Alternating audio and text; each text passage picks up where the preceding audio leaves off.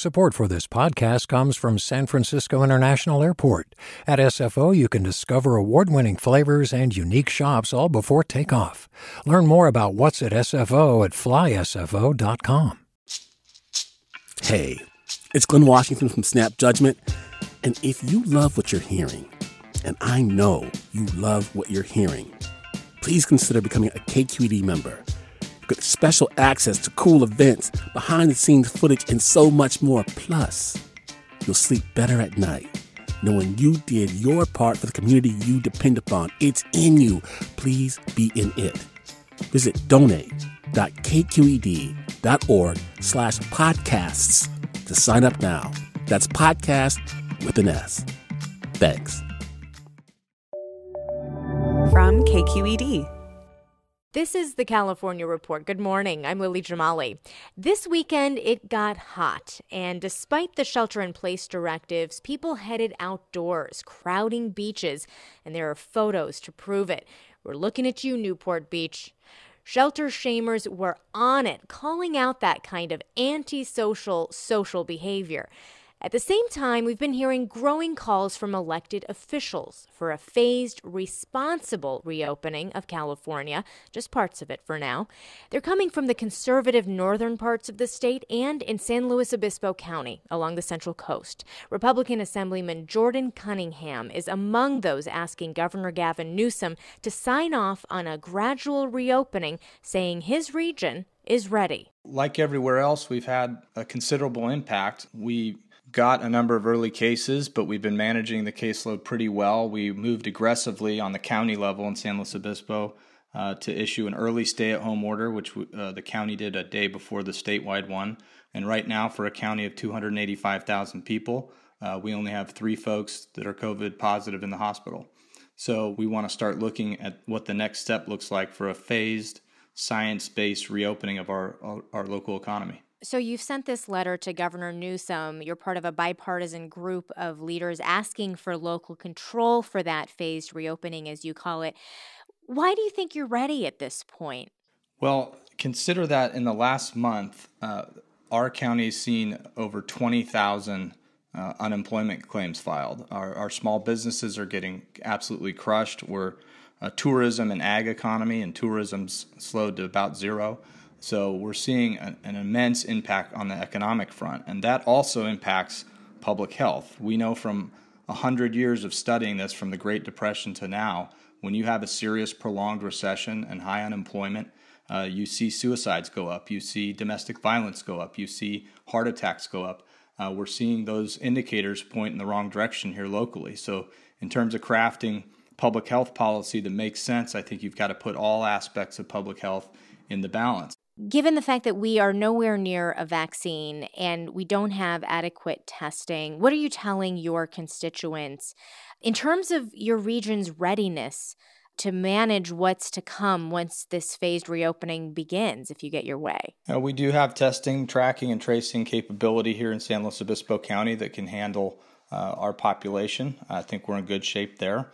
Our phased reopening, by the way, it would not go to we're not going to fill the bars with college students. The first thing would be we reopen hospitals for medically necessary surgeries that people have been putting off. That has a public health consequence. We'd reopen construction. We'd reopen some restaurants that can show they can maintain physical distancing and spread the tables out, give PPE to their cooks and to their workers. We'd phase it in slowly with the ability to dial it back if we saw an uptick in cases in a particular area. So I think our plan's a pretty solid one. I think it's sound in science and in medicine. Because of our numbers and our early action we took on the county level, we're probably in a better position to start doing this than almost anywhere else in the state. All right. Assemblyman Jordan Cunningham of San Luis Obispo, thank you. Thank you very much, Lily. In some places across the country, Native Americans have been hit incredibly hard by the coronavirus. But California tribes seem to have averted that catastrophe so far. KQED's Laura Klivans checks in on how the Yurok in Northern California are working to keep their community safe. Virginia Hedrick was born and raised on the Yurok Reservation and now directs the California Consortium for Urban Indian Health.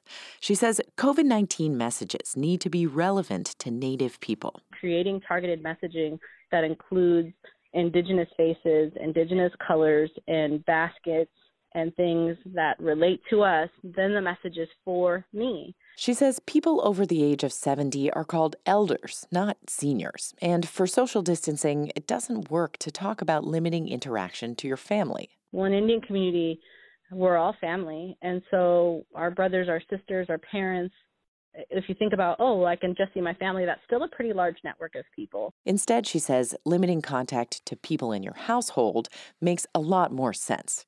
And it matters who public health orders come from, because Native communities have some serious reasons to distrust government. We had Indian women sterilized in the 50s and 60s and 40s on a federally funded program. And so when you have these same institutions coming out and saying, you can't leave your home and this is the new guidance, it can be hard to trust that agency. It's important, she says, that the message come from tribal leadership.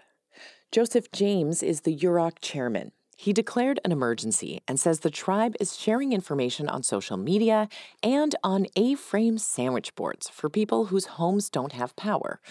James says there are a lot of vulnerable members of the tribe, people with high blood pressure, diabetes, and elders.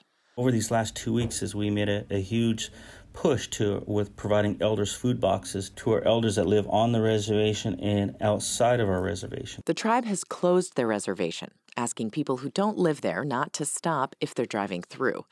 And James says the tribe has more than practical measures to draw on.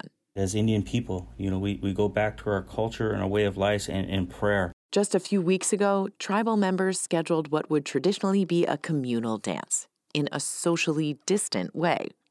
They set a time for a ceremony, but asked everyone to participate from their homes. They asked everybody to join in solidarity and in prayer with them, however you want to pray. Maybe by lighting a fire or bringing out traditional regalia for what's known as the jump dance. And it was a prayer not just for us, it was prayer for everybody across the world in combating and pushing back this COVID-19 virus. While this virus is new, Chairman James says it's important to call on some things that are very old. For the California Report, I'm Laura Klivans. At 7:30 Pacific time this morning, the federal government is expected to reopen the Paycheck Protection Program, or the PPP, aimed at getting help to small businesses struggling during the COVID-19 pandemic. It's the second round for this controversial program. Things didn't go so well the first time for small businesses that lost out to bigger competitors with better bankers, accountants, and lawyers. Now, more PPP dollars made it here to California than any other state in the nation, but keep in mind we're also the most populous state. And when you look at what proportion of our state's small businesses got help from the PPP, California ranks dead last. Reporter Aaron Glantz of Reveal has been looking into this. He starts us off this morning with details on what he found. So here in California, only 15% of small businesses got money through the Small Business Administration's rescue program. If you look at North Dakota, a state that still today has not shut down, where there are only a handful of coronavirus cases, 60% of businesses in North Dakota got help through this SBA program. And it's the same story if you look at other states that have not shut down. Nebraska, South Dakota, for example, they also received a majority of businesses there getting help. And Aaron, what are some of the patterns you found in terms of states by how quickly they shut down and also political leanings? We found the states that have stayed open for business have a lot more businesses in those states have gotten relief money. And that is very disturbing because this $349 billion relief program was started to help small businesses struggling because of the coronavirus. And then we see that a large percentage of businesses in states that have not shut down have received money through this aid program in North Dakota, South Dakota, Nebraska, Iowa. None of these states have shut down. All of them, a great percentage of businesses have received relief. And Congresswoman Jackie Speer from here in the Bay Area called this out a couple of days ago, went as far as to say that there is political interference at work. She's calling for an investigation. How did the Small Business Administration respond when you asked them about that? The SBA is saying that it's just a first come, first serve, that they don't treat anyone unfairly. But Congresswoman Speer is noticing a really troubling pattern, which is that 8 of the top 10 states for businesses getting help voted for Trump. And then if you look at who didn't get help, 7 of the 10 states at the bottom voted for Hillary. Now, the question is why? This is a relief program that is supposed to help businesses struggling because of the coronavirus. And we know that even though the coronavirus doesn't discriminate politically, that blue states are actually the ones at the top of the list of coronavirus impact. All right, Aaron Glantz from Reveal, thank you for crunching the numbers for us. Really appreciate it. My pleasure. So what does this new round of funding mean for small business owners? For that, we go to the California Report's Mary Franklin Harvin, who talked to an ice cream maker in Truckee near Lake Tahoe. He's still waiting for a loan. Kenny Blum opened the Little Truckee Ice Creamery in the summer of 2017. They say ice cream is recession-proof. I don't know if that's totally true, but... Like a lot of other business owners in Truckee, Blum relies on tourism. In the summertime, the creamery also operates an ice cream trailer, which people can book out for events. Everything in May is already canceled because of concerns around coronavirus, but he's hoping, since they're all outdoors, some of his later summer events will still happen. Until then, most of the shop's earnings are coming from local ice cream deliveries. I get orders of like 12 pints from one family. It's pretty amazing. It doesn't compare to regular business, though. So when he heard about the Paycheck Protection Program, he didn't waste any time reaching out to his bank, Wells Fargo. I went on their website and they said that it was online only and to fill out this little form as a request for the application. So we couldn't fill out the application right away. This is within less than a day of them announcing the program. So around the 1st of April, Blum got the process started by putting in his request. But it took another 2 weeks for the bank to give him the go-ahead to submit his application.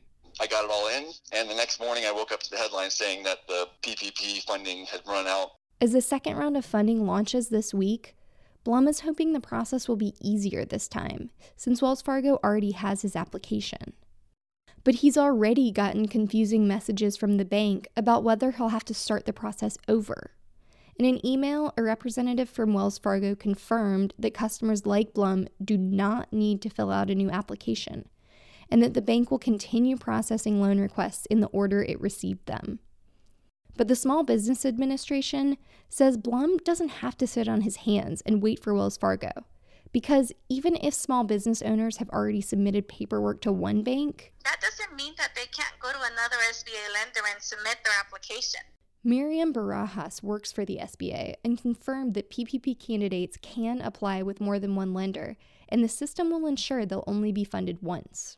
Also, the new bill provides $60 billion specifically for smaller lenders, which might motivate people to hedge their bets with both bigger institutions and local banks.